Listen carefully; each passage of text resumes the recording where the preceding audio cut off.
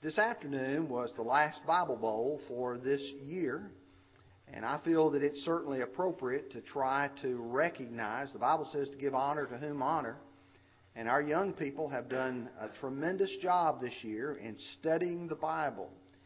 And I think that they will look back, and many of us talked after the Bible Bowl this year about how much Bible knowledge these young people have gained and how much effort that they have put in, not just our young people, but all of them. But I'm extremely proud of our young people and the parents because many of you have sacrificed time to encourage these young people, and we're proud of our teachers who teach them and prepare them for the Bible Bowl, and I think it's remarkable that they have done so well, and they need to be encouraged as they continue that part of their service to the Lord. Ponderings of the Preacher. When some of you perhaps looked at the title in the bulletin, you perhaps thought, Tony's just going to tell us what was on his mind.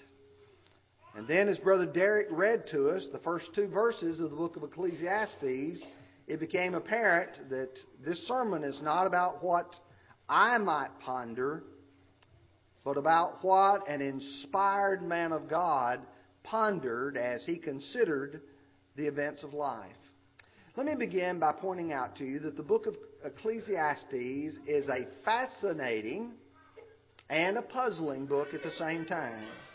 It's fascinating because it reveals a man whose conviction was that there was a God in heaven and that there are answers to the problems, the difficulties of man. It is a puzzling book because of the way he approaches many of these questions. And I'd like to encourage you over the next few weeks on Sunday afternoons to take a few minutes and read the book of Ecclesiastes. You can read it at one sitting. It won't take you that long. And to read it and to try to contemplate what Solomon was trying to say. It explores both what is and what should be. I don't know if you think about sometimes about what really exists and what God wants. We talked this morning about the children of Israel and their wilderness wandering. And certainly God had a desire for the children of Israel, but their actions in life were contrary to the will of God. Solomon acknowledges that. It tests in depth the meaning of life. What is life all about? What are we here for? Where are we going? What is our purpose in life? You know, a lot of people say they're trying to find themselves. And those people who are usually trying to find themselves have not consulted God's Word, because if they did, they would find the meaning of life and where joy is truly to be found. So in this lesson, we're going to begin a series of lessons titled Ponderings of the Preacher. And these are going to be studies from the book of Ecclesiastes. And it will address some of the hard questions of life. Why is life like it is? What is it all about? Where are we trying to go? What are we trying to accomplish? Are we vanity of vanity? All is vanity and striving after wind. So tonight we want to look at three very simple things. This is an introductory lesson. Who is the preacher? Number two, what does the preacher want to know? What's he trying to find out? And number three, why is this relevant to modern man? So let's take just a few minutes to talk about the beginning of the book. The Hebrew word kohelet simply means the speaker of the assembly. In fact, if you're looking in the title of it, the title is Ecclesiastes. But you may not know that the word Ecclesiastes comes from the word ecclesia. And I know you've heard that many times. That's the word in the New Testament that is translated church. The assembly, the called out body, And so when you call this Ecclesiastes, you're saying the person who stands in front of that group. Some have called it the convener. Some have called it the teacher. But as we read the book of Ecclesiastes, chapter 1, verse 1, it is called the preacher. And it clearly indicates that his position is to speak to the assembly what he has learned. And really, that's what a preacher does. He speaks to the assembly. The tradition, both Jewish and Christian, attributes this book to Solomon. And I think rightly so. Let me give you some of the reasons behind that. Number one, according to chapter 1, verse 1, he was the son of David, and he was a king in Jerusalem. There are not a lot of people who would fit that category. Listen carefully to chapter 1, verse 1. The words of the preacher, the son of David, king in Jerusalem. It would have to refer to someone like Solomon, perhaps Rehoboam, but he couldn't qualify for being very wise. As you begin to look at the other kings who ruled in Jerusalem, not many of them would meet all those qualifications. Solomon meets them very well. Number two, he was wise. In fact, let's look at a couple of verses. In chapter 1 and verse 16, I communed with my heart, saying, Look, I have attained greatness and gained more wisdom than all who were before me in Jerusalem. My heart has understood great wisdom and knowledge. That is describing a man of considerable understanding. Chapter 12, verse 9, and moreover, because the preacher was wise, he still taught the people knowledge. Yes, pondered. Now you know where I got the title from. Pondered and sought out and set in order many proverbs. Does that sound familiar? Proverbs.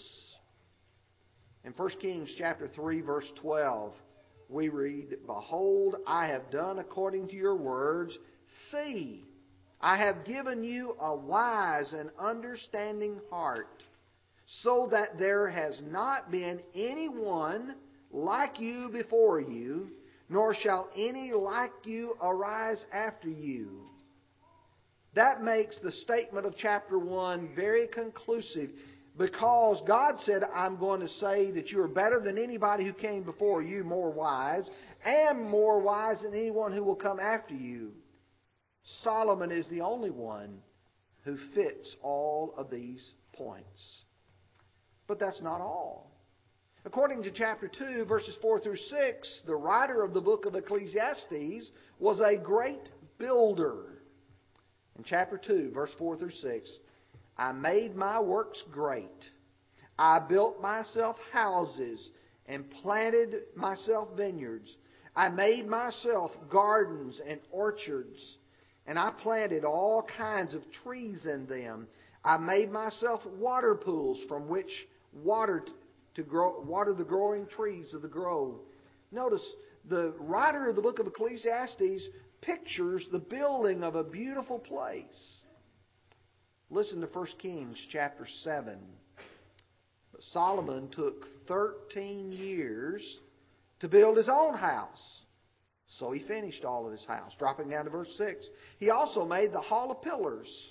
Its length was 50 cubits, its width 30 cubits, and in front of them was a portico with pillars, and a canopy was in front of them.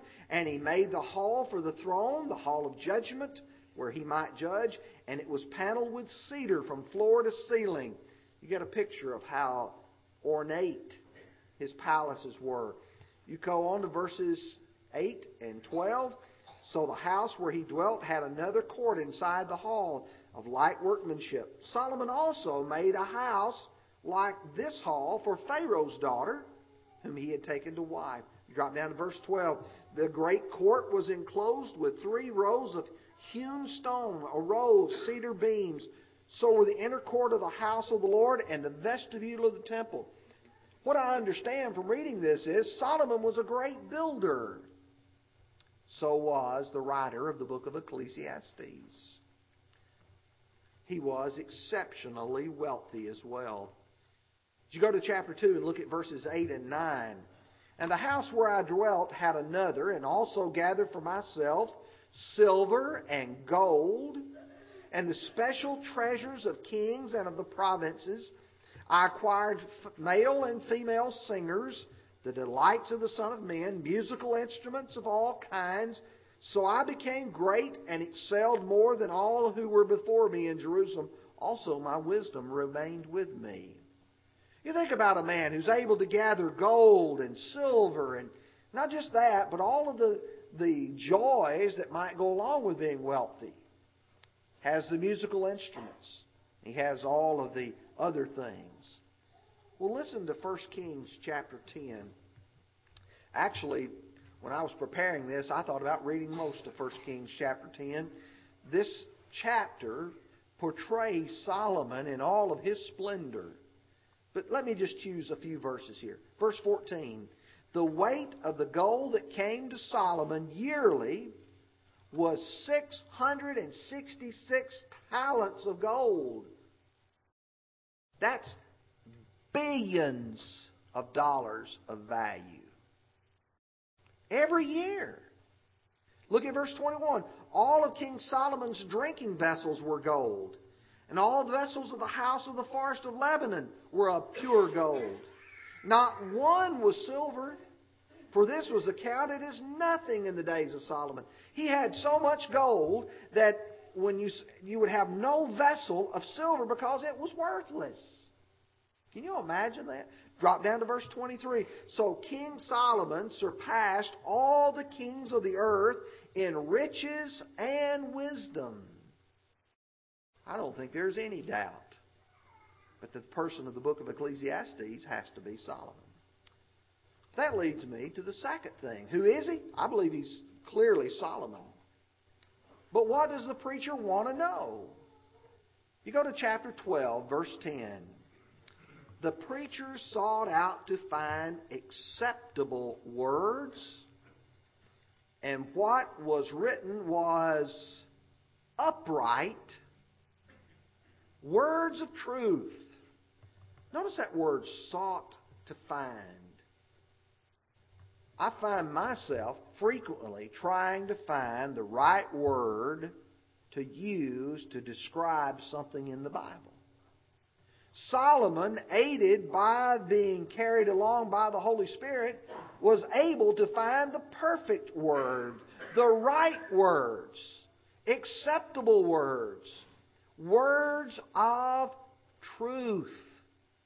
That's what he was looking for. Some of the truths are learned by instruction. Others are learned by experience. Now let me ask you, in your own life, the things that you know, how did you learn them?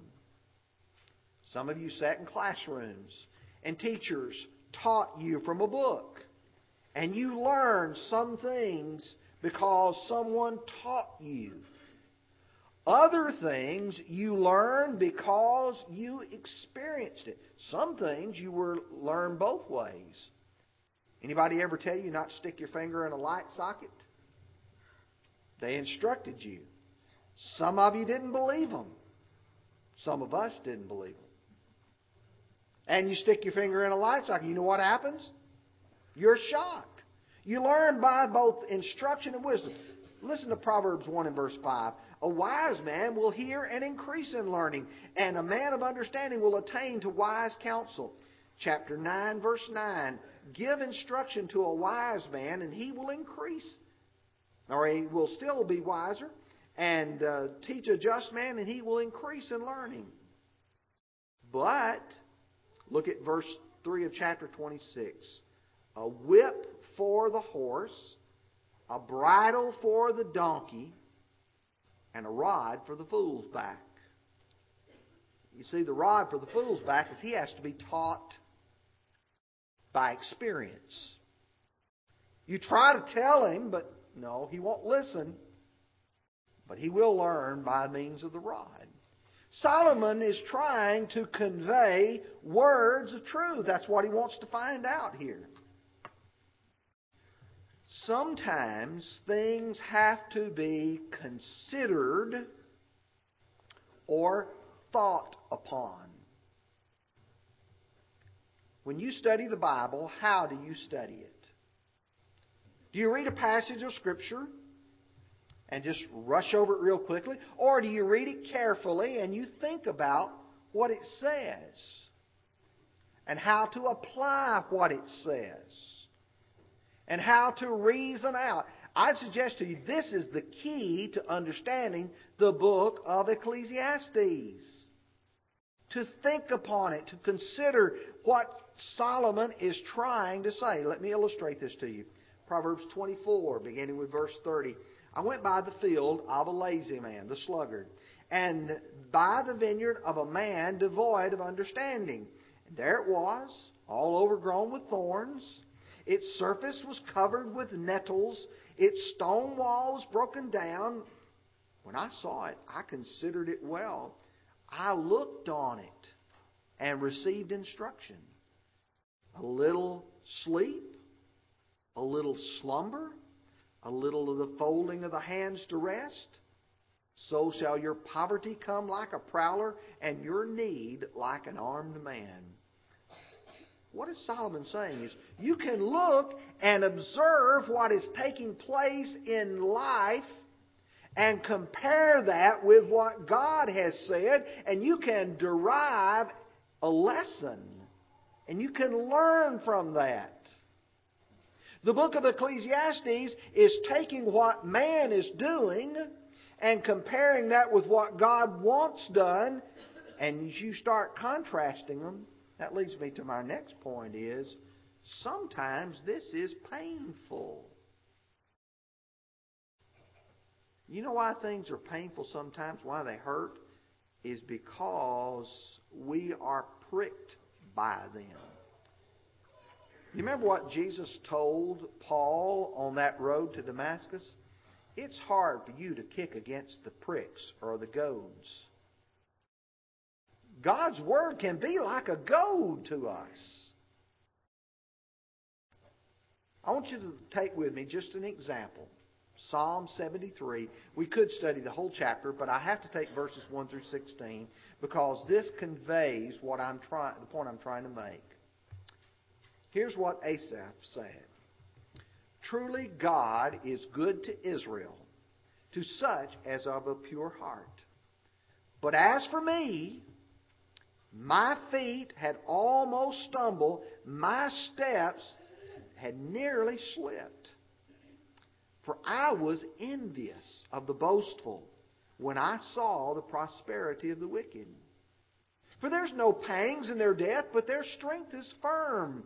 They're not in trouble as other men, nor are they plagued like other men. Therefore pride serves as their necklace, and violence covers them as a garment. Let me pause here for just a moment before we continue our reading to notice verse 1 states the principle. God is good to those who are pure of heart. But he says, for me, I looked and I almost made a mistake. Why? Because I was envious of the wicked people. And here's what he saw to start with.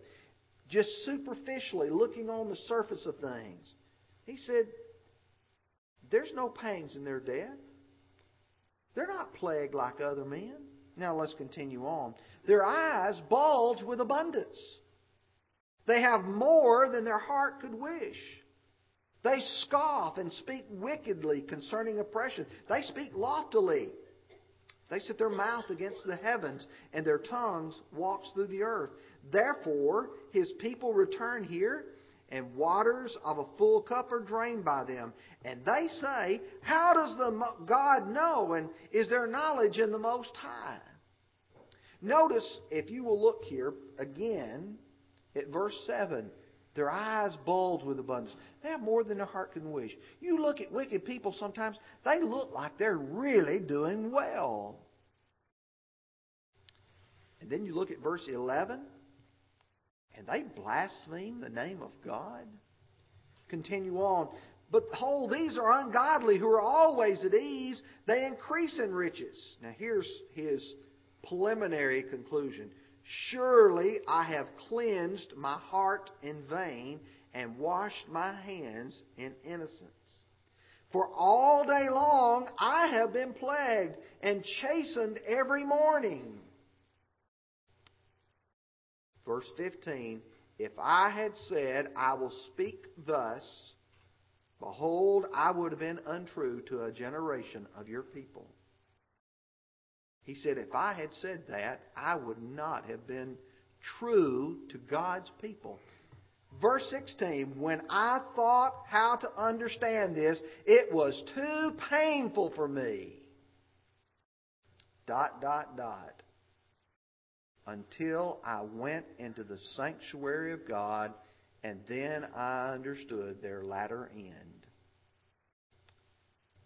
Old Solomon is going to be able to take life and look at it and even see superficially sometimes what men see, and then say, vanity of vanities, all is vanity, and striving after wind. Number 3, why is this relevant to modern man? That's thousands of years ago, in a country far, far away, with a people of different culture and a people of different mind. Does this have any application to modern man? Surely the issues that we face today are much more complex than the people who have gone before us. Listen to chapter 1, verses 9 and 10. That which has been is what will be. That which is done is what will be done. And there is nothing new under the sun. Is there anything of which it may be said, see, this is new? It has already been in ancient times before us. Mankind has been doing things over and over and over again. And as you start looking at the book of Ecclesiastes, you start saying, that's as current as today. Let me illustrate to you. What are some of the notable pursuits that men search for today? If you were to sit down and make a list, what do people live their lives for today? Well, I'll tell you what some people do. They're in pursuit of knowledge, wisdom, understanding. I've talked to a few friends over the past few weeks about education, about the pursuit of education. The big thing today is to not only, when I went to school, if you got your bachelor's degree, you done well. But then that wasn't enough. People had to have a master's degree. And now they're saying, well, if you really want to distinguish yourself, you got to have your PhD. You got to be a doctor. Not a medical doctor. An educational doctor.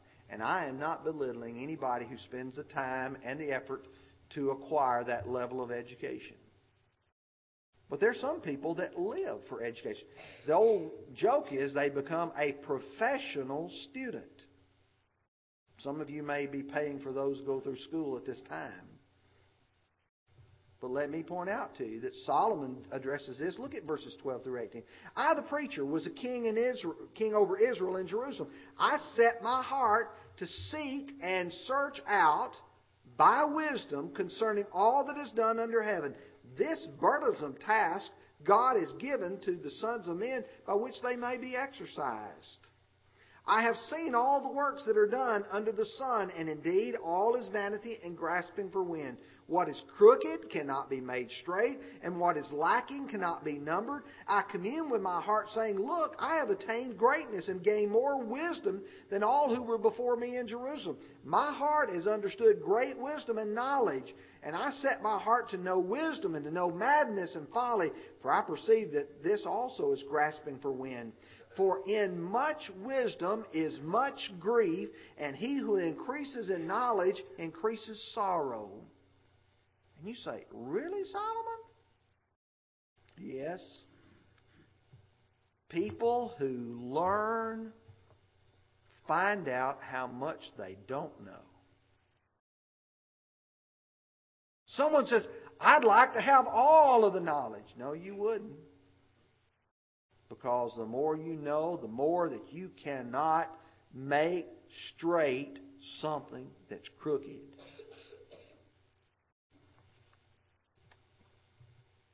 Some people pursue pleasure in life. Oh, let's have joy. Let's have fun.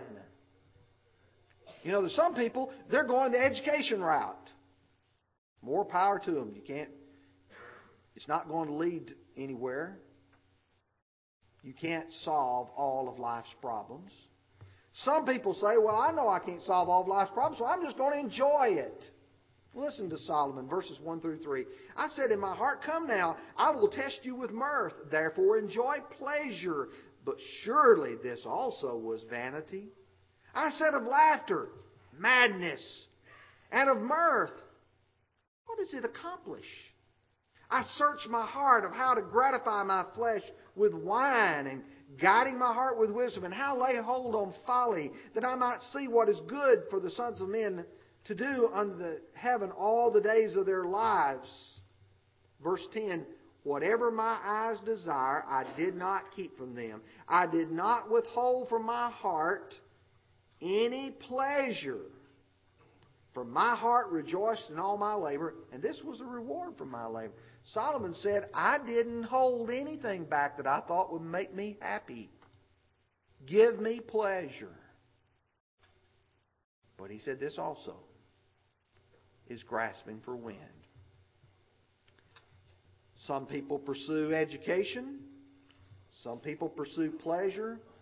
And some people pursue wealth. Their goal in life is to be the richest person in the town, the richest person in the state, to be the richest person in their family. Oh, I've got to have more. Listen to verses 4 through 9. I made my works great. I built myself houses and planted myself vineyards. I made myself gardens and orchards. I planted all kinds of fruit trees in them. I made myself water pools from which to water the growing trees of the grove. I acquired male and female servants, had servants born in my house, yet had greater possessions of herds and flocks than all who were before me. I also gathered myself silver and gold, the special treasures of kings and of provinces. I acquired myself male and female singers, the delights of the Son of Men, and musical instruments of all kinds. So I became great and excelled more than all who were before me in Jerusalem. Also my wisdom remained with me. People want to have money and wealth and still be smart enough to know how to use it. Do you believe the book of Ecclesiastes is relevant to modern man? Most certainly. Absolutely. Not only are the pursuits the same, but the end results are the same as well. When you get to it and you've acquired a PhD, or you have enjoyed every pleasure known to man, or you have made all the money in this world, do you know what's going to happen to you? You're going to die. Listen to chapter 9, verse 5, first part of that verse, chapter 8, verse 8, chapter 12, verse 7. For the living know that they will die. Every one of us know that. Chapter 8, verse 8. No one has the power over the Spirit to retain the Spirit, and no one has the power over the day of his death. There is no release from war, and the wickedness will not deliver those who are given to it. Verse 7 of chapter 12. The dust will return to the earth as it was, and the Spirit will return to God who gave it. This book forces us to deal with our own mortality. Man's always had to deal with that. Now surely, some can die prematurely if they're not careful. Even he recognizes, chapter 7, verse 17, do not be overly wicked, nor be foolish. Why should you die before your time? No need to die prematurely by being foolish. This book tackles some of the greatest questions with which men struggle. The questions that modern men struggle with. The Ponderings of the Preacher will deal with our questions and our attitudes toward this life. But I want to keep one thing in front of us all the way through our study, and that is the conclusion. Chapter 12, verse 13. Let us hear the conclusion of the whole matter. Fear God and keep His commandments, for this is man's all. Solomon, the Ponderings of the Preacher, says this is what life is all about. Would you take your songbook out now and let us prepare to sing this song of invitation? Are you fearing God and are you keeping His commandments? What a blessed privilege we have now that we can come to our Lord Jesus Christ in faith, repenting of our sins, confessing that faith, and being baptized and added to that wonderful body called the church. I'm persuaded in this audience we have those who need to do that.